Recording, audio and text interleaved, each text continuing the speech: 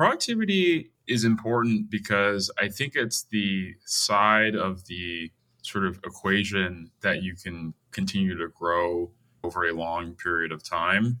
One refrain you might hear is, well, why don't we just grow the number of software developers? And there's all sorts of initiatives out there to do that. And I'm very much in favor of all of those things. There are just soft or hard limits on the number of people who can be software developers, the proportion of our economy that can be software developers, the portion of the labor force, I should say. And if you're not careful, it's easy to sort of grow the number of developers and actually see productivity decline.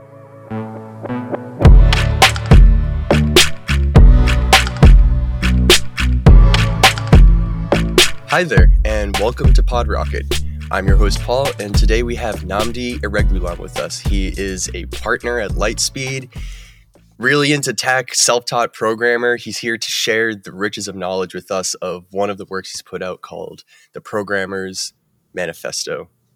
How's it going? Thanks for having me. Yeah, welcome to the podcast. Excited to have you on.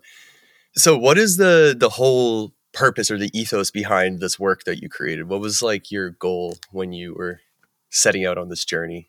And what is it in 30 seconds for people who aren't familiar? Yeah. So the manifesto is a 3-part series I wrote almost 2 years ago now that talks about kind of developer productivity and why I think it's such an important, topic to focus on. And for context, I've been a self-taught programmer my entire life. PHP websites back in the day, a lot of like Python and other things. Modifying video games and stuff as a kid. And, I've become sort of obsessed with technology over the years. And, I like to make these sort of like analogies between, the industrial revolutions of the past where you had these like factories and labor was the key input to those factories. And, that labor was oftentimes not super well treated, was generally considered low skilled, what have you, wasn't very well paid. To you shift forward to today and, everything is software. Software is eating the world, as they say, and every company is becoming a software company on some level. And so the unit of labor now is like the software developer, and they are like, very well regarded in Silicon Valley. They're sort of like the gods among us. It's a very scarce resource. They're very well treated and they're very well paid. And so, anything that can make them more productive is inherently, quite valuable. And so I kind of wanted to explore those ideas in the piece and combining both like the technical side of things, which I really enjoy, and also the kind of almost like economics of this stuff, which I'm also a huge nerd. Right. Yeah, this is interesting because we're taking, this is a tech podcast. We talk about repos and open source projects, and now we're stepping into the economics realm because, one of the things I'm so excited to get into this, but one of the things you mentioned is how you think about productivity as the production function. And I was like, oh, the Cobb Douglas. Cobb Douglas. We were like in the cryptocurrency world, you find this everywhere. And it's like naturally occurring and describing to a pretty decent model, like a bunch of systems that are out there. So I'm really excited to get into that and relate. Wait, is that true? In crypto, like Cobb Douglas comes up a bunch? Oh, it comes up all the time. Like this manages entire economies at scale right now as we're speaking. It's quite fascinating. Yeah, it's popping up again in places I was just like, who would have known? Here it is. All right, these developers are well paid, well regarded. We can't disagree on this. They made a TV show about them that's literally called Silicon Valley. So why do you want to focus on increasing productivity if that's the case? Because they're already well paid, they're already well treated. Maybe this kind of will foray us a little bit into the economic side. Why is productivity so important to you? Yeah, productivity is important because I think it's the side of the sort of equation that you can continue to grow, over a long period of time.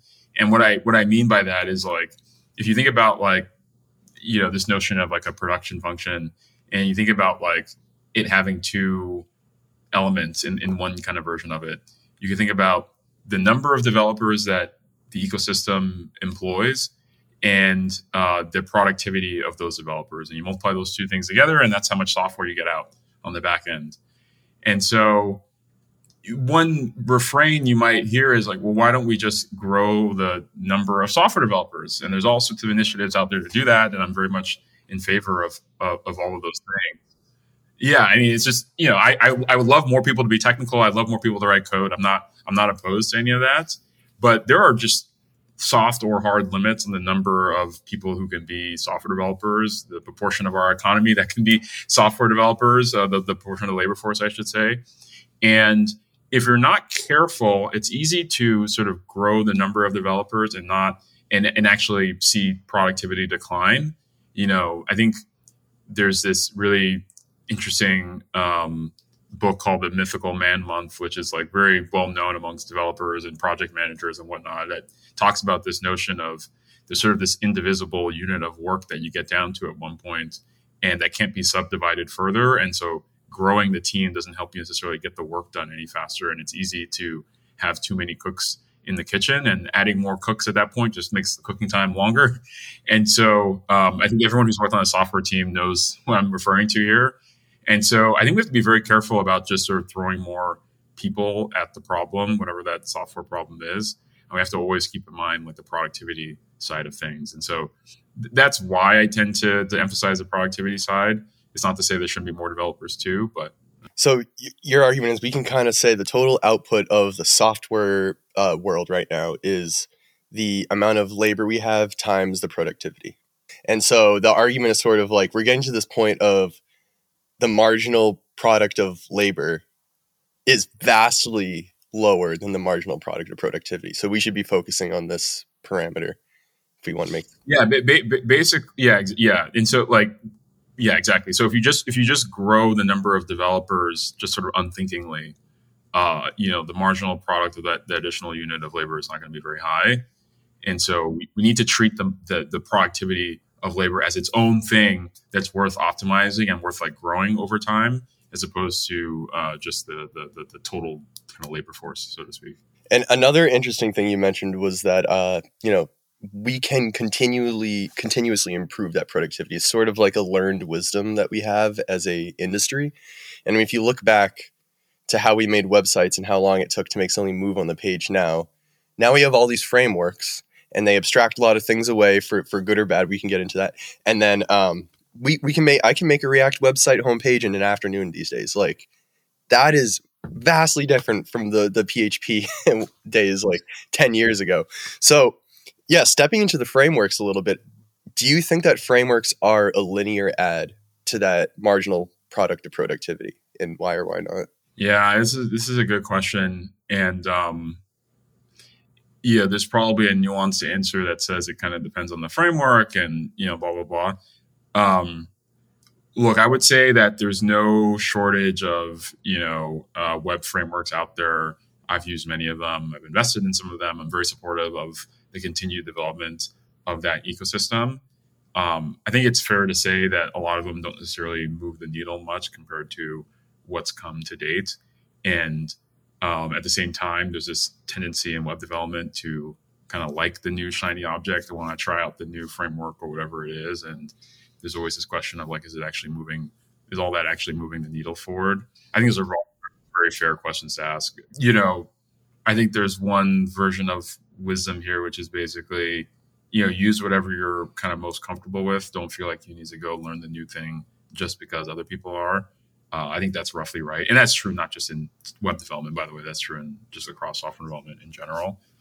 That's just productivity 101. Right. Yeah, right. Exactly. But, unless someone's pushing the ball forward, the ball doesn't get moved forward. So there's sort of a balance there. So what about, if we're talking as well about what we're actually producing in the units that we're talking about, you mentioned the Mythical Man Month and breaking down how do we classify these like units of work, and how do we, does this framework actually add, does it subtract? So there's this whole concept of intangibles that you mentioned when I was looking at your work. What is an intangible, and how does that relate to what we would consider that which is tangible, that we can kind of like wrap our heads around?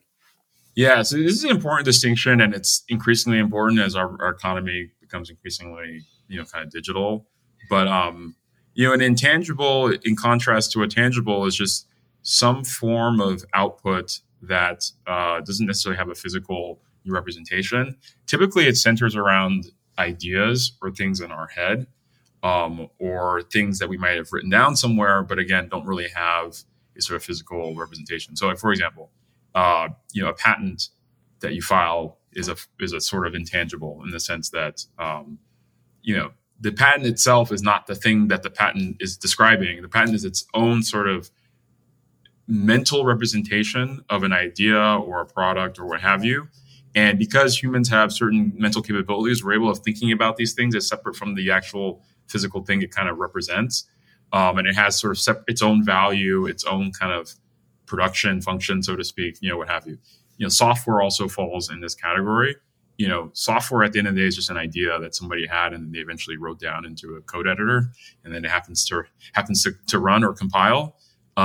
It's not a physical object out in the world. And the reason this is an important distinction versus the tangibles is because what constitutes output or production in the realm of intangibles is very different from the world of tangibles. So if I take like a tangible example, a car, two cars is better than one car. We can debate is it 2x better than one, or is it 1.9x better than one? But it's unambiguous that two replicas of the exact same car are better than one, or roughly twice as valuable as one. And that's true of most tangibles.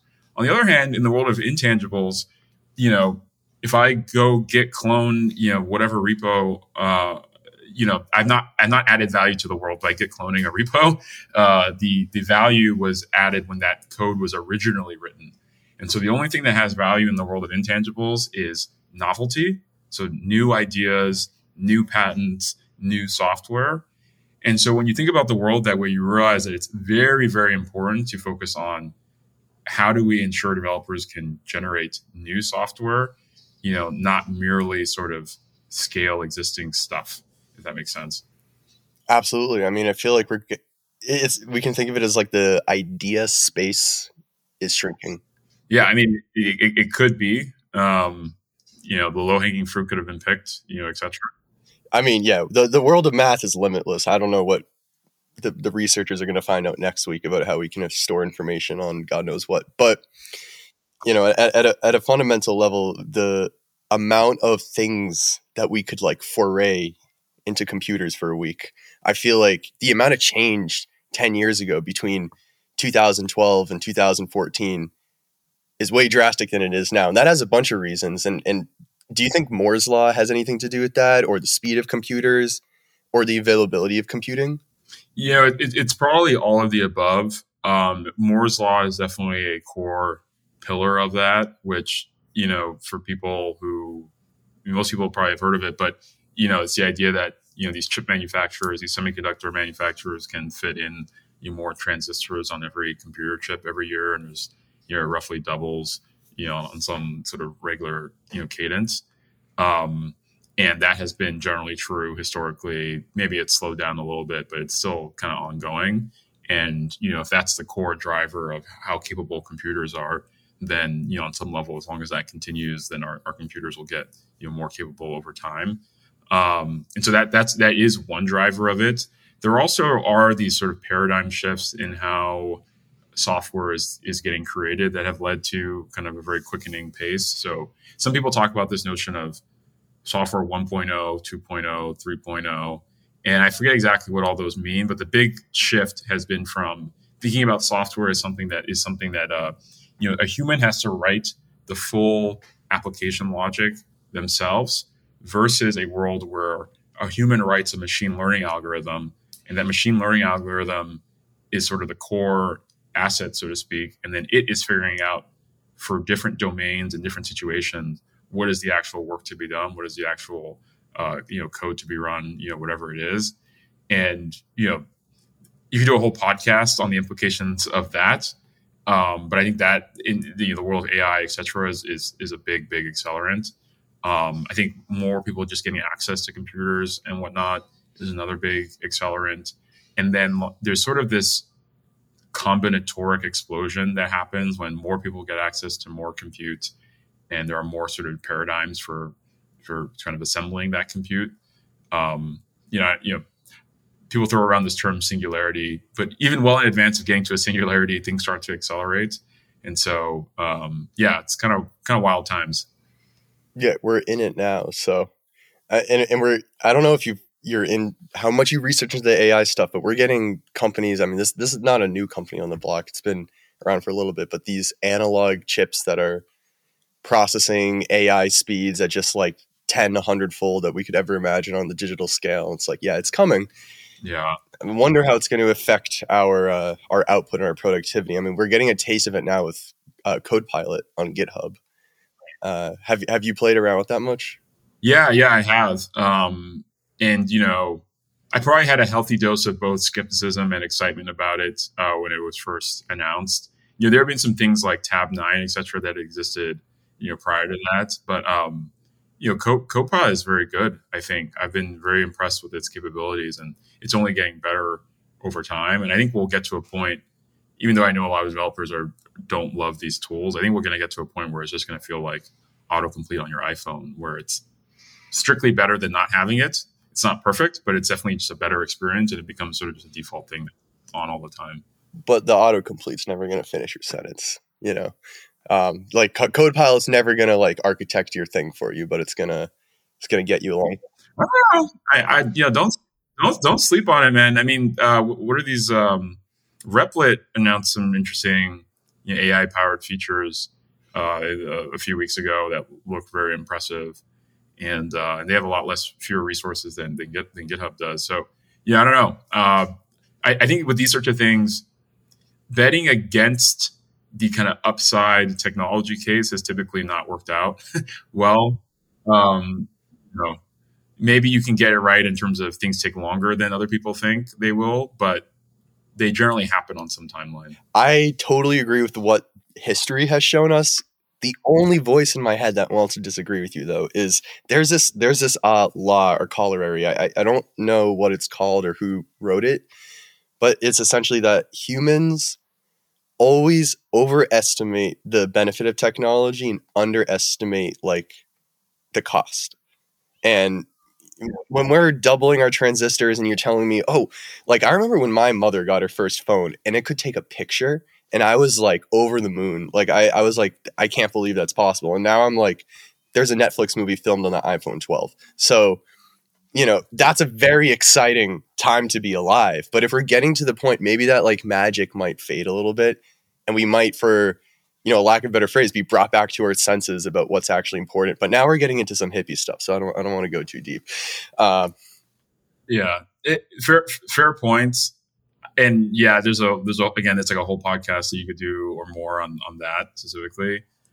I will say, like, I very much hear the point, especially with mental health and all these things that people are talking about these days. There is an element of this that has been, I think, destructive on that level.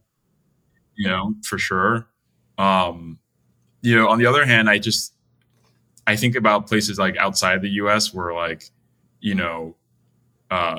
where the kind of economic output that's created by all this stuff is still very much on the strictly positive marginal benefits, let's call it. And so like, I think in the U.S., maybe we're on the diminishing part of the curve, but other people are not. And so, there's still a strong benefit to this stuff, I think. That's a very fair point. It's like we're in a bubble here in terms of how much does technology interact with our lives and how does it affect it. We're kind of the guinea pigs, which is fine. Another cool thing about CodePilot that I want to pick your brain about too is it sources a lot of its diffusion capabilities to produce these models and these texts based on what other users are uploading to GitHub, right? So its knowledge base is always improving. It's always like being updated. And do you think like humans are creative? There's some people that think like our creativity even comes from other dimensions. Like there's some brain research out there that are like, we see neural signals come in and then we don't see them go out. Like they're going somewhere and we don't know where they're going. And so could a singularity exist if that like external force or external pressure like is always seeding some sort of originality from the human spirit that like needs that feed up from the bottom of the pyramid? Yeah. So I mean, you could take this, I could see many sides to this. on the one hand,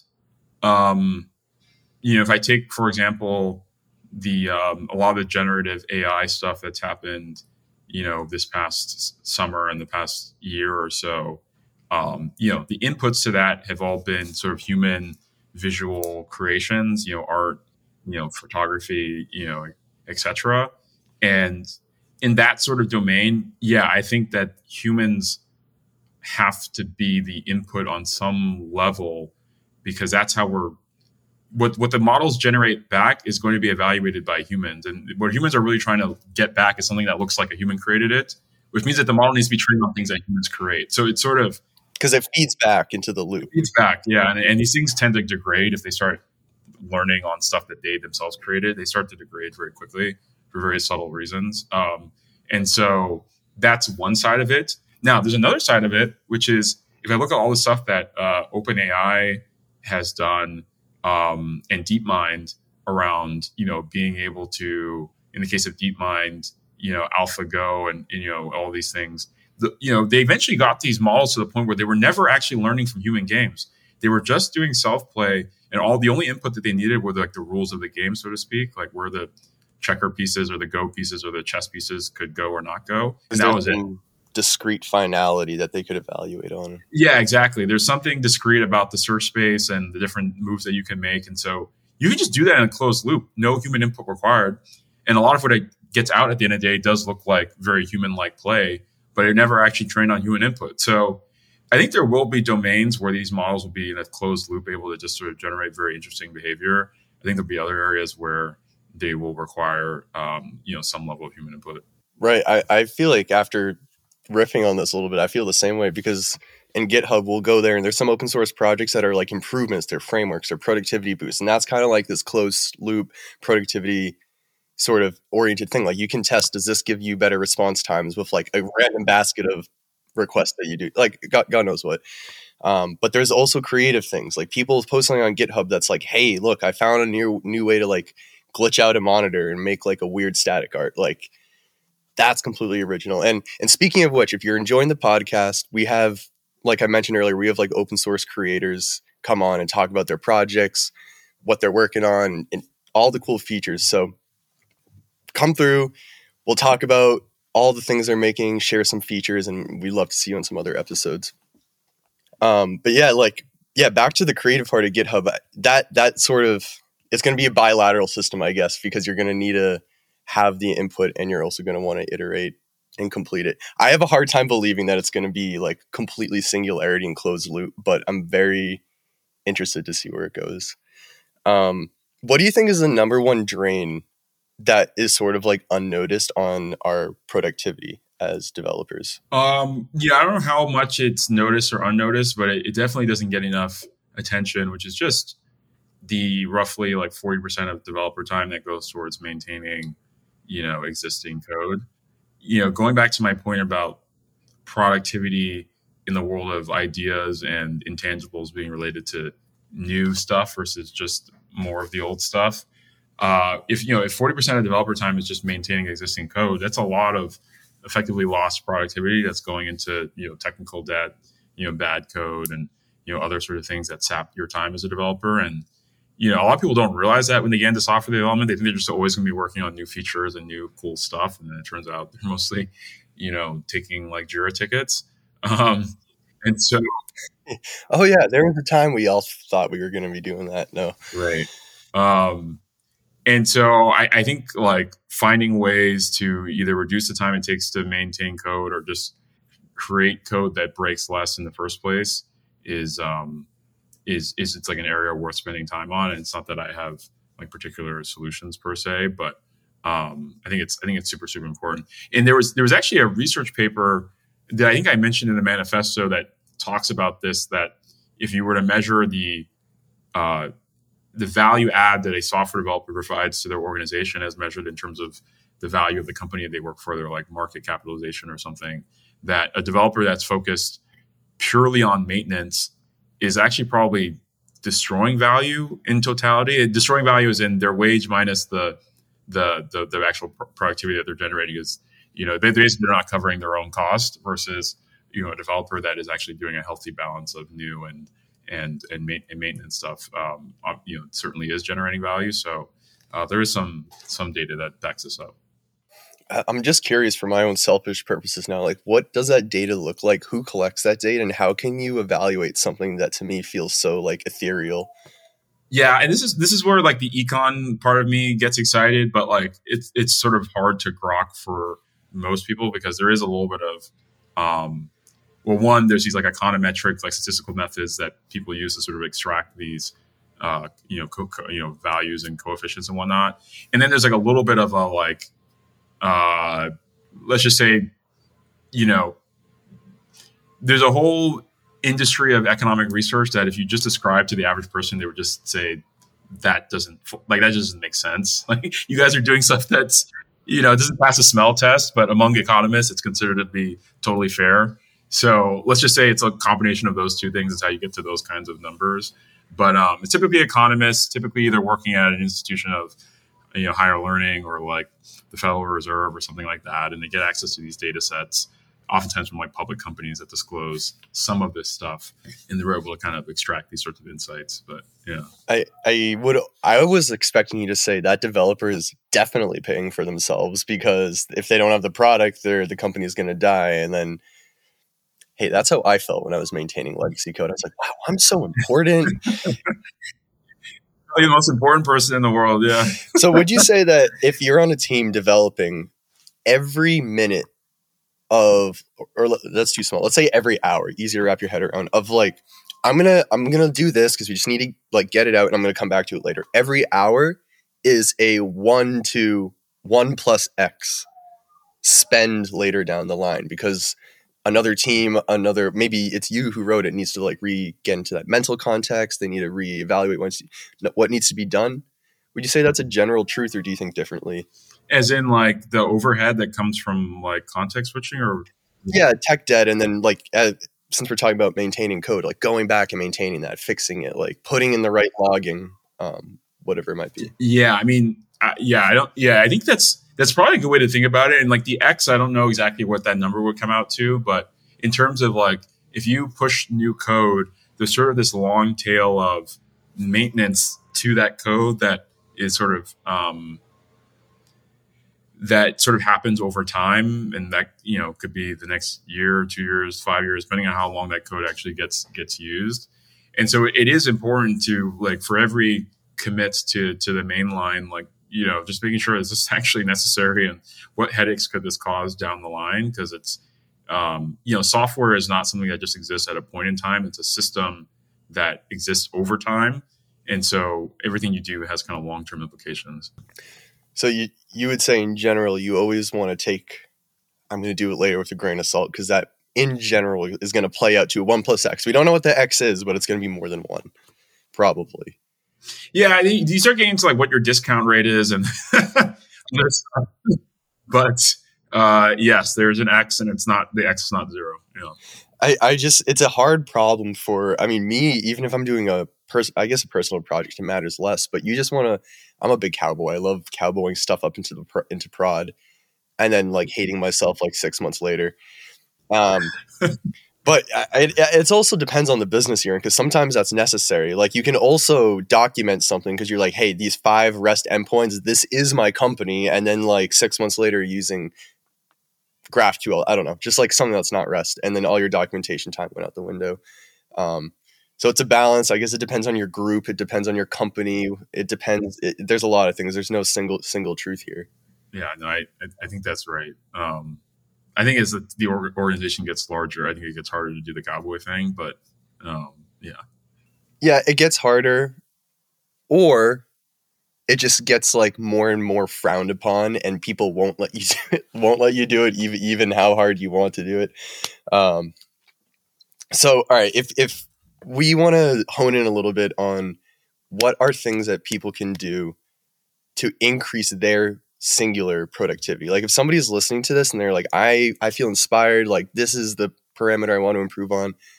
Are there resources that you would typically point people to, or if you're consulting for a company, point that leader to give to their employees? It's a good question. And And I'm usually not in a position to sort of tell people exactly what they should be doing on an individual level. I mean, I will say, the point I made earlier about like work in the language or framework or whatever that you're most comfortable with is always sort of good generic kind of advice for personal development productivity. I think it's funny. There are certain things that you wouldn't think about as being personal that are actually more team level, but that enhance individual productivity. So, like for example, this like notion of how I mentioned earlier at the start that the if you put too many developers to work on the same sort of thing, the marginal product of that last developer, starts to approach zero. Well, one thing is just don't be that last developer. Don't let your manager or whoever throw you on something that already has too many people on it. Like, be thoughtful about the kind of projects that you apply yourself to and where you could be most like individually impactful. Some of the biggest gains to productivity come from just picking the right thing to work on in the first place, as opposed to like how you go about working on it, if that makes sense. Those would be some examples, but yeah. I think those two are huge. I think a lot of times people will try to reach for the fastest running framework or the most talked about one, and it just brings us back to what you said at the beginning of the podcast. Use the one you're most comfortable with. Like 99% of the time, it's fine. Even if it's Python, it'll be fine. Like, I promise. We have fast computers now for the most part. So what about busy work? I'm really curious how you think about this, because I feel like I have tons of busy work. I'm sure lots of developers out there feel like they have lots of busy work. What is busy work, and how did we get to the point of having this thing that we call busy work that just feels like an eternal waste of my brain juice? Yeah, busy work is is a very natural consequence of this shift towards knowledge work. And I have an author that I really like called Cal Newport, who writes a lot about deep work and the kind of modern knowledge worker and all the different ways in which that worker is being hampered by sort of the way we've kind of unthinkingly ended up in where we currently are. And busy work is the core component of this. He sort of refers to busy work as shallow work, in contrast to deep work.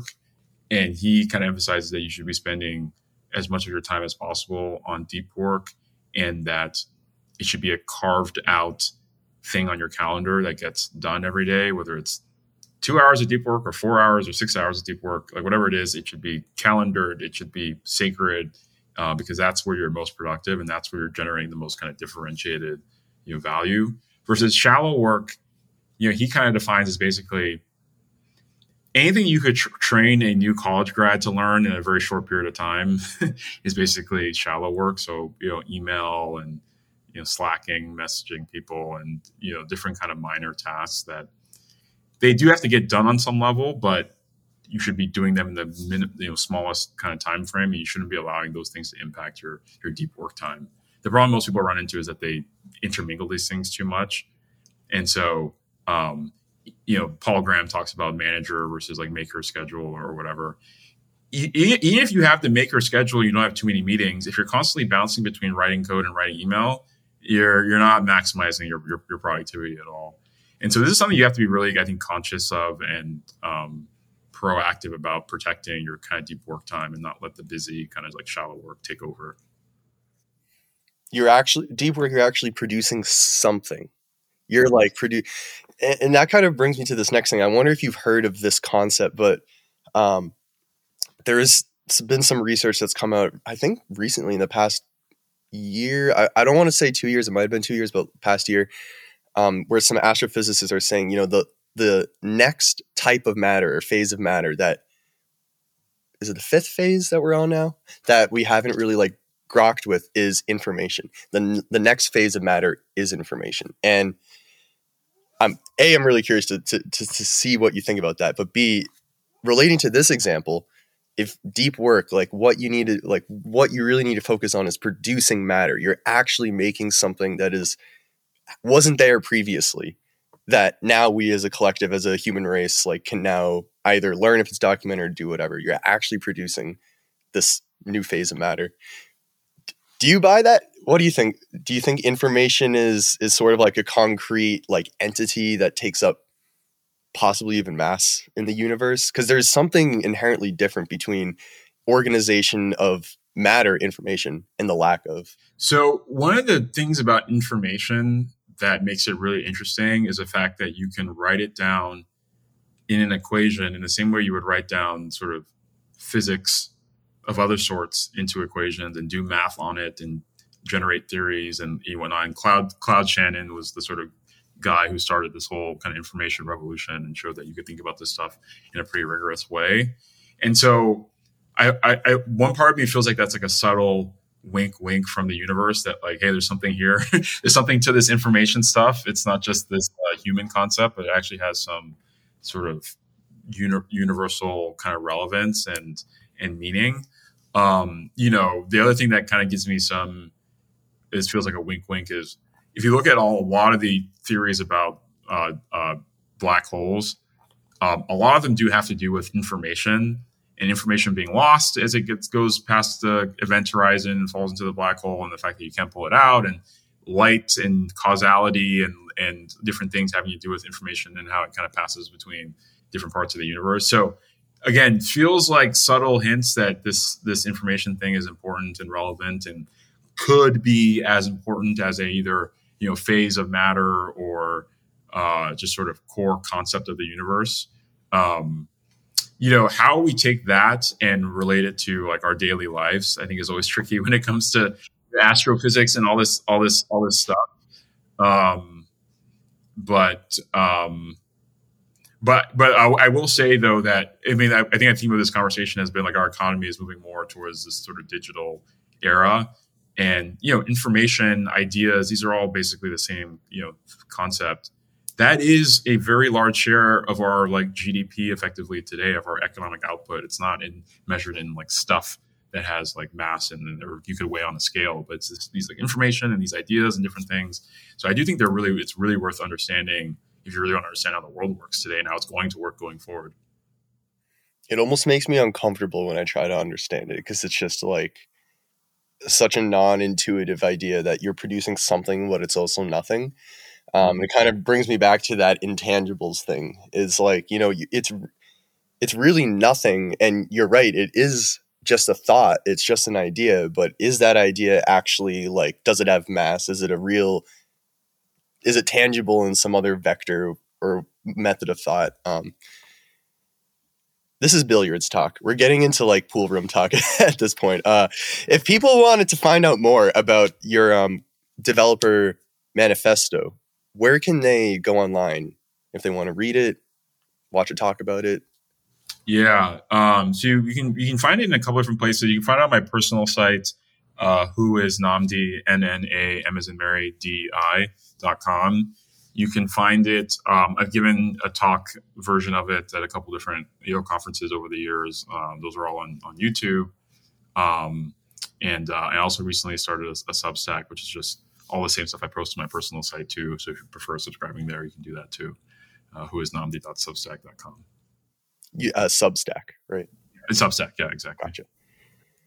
Awesome. Well, Nnamdi, thank you so much for taking the time to come on. I'm sure a lot of people are going to listen to this and be instilled with some existential crisis, and I apologize to those listeners, but it was really awesome to hear about this economy of programming scale. It's a weird thing. It's intangible, yet tangible at the same time. So I appreciate all your thoughts and your time. Yeah, man, no problem at all. And I'm going to go down a rabbit hole figuring out how Cobb Douglas applies to crypto. This is like a new thing. So, oh yeah, I'll send you a link after. Okay.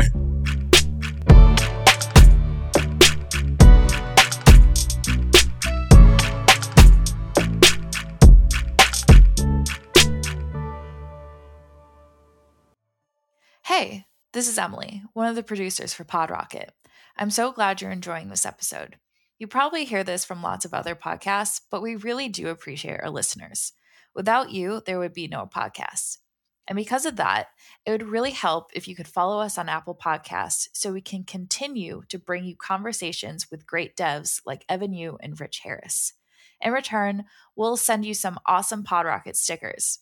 So check out the show notes on this episode and follow the link to claim your stickers as a small thanks for following us on Apple Podcasts.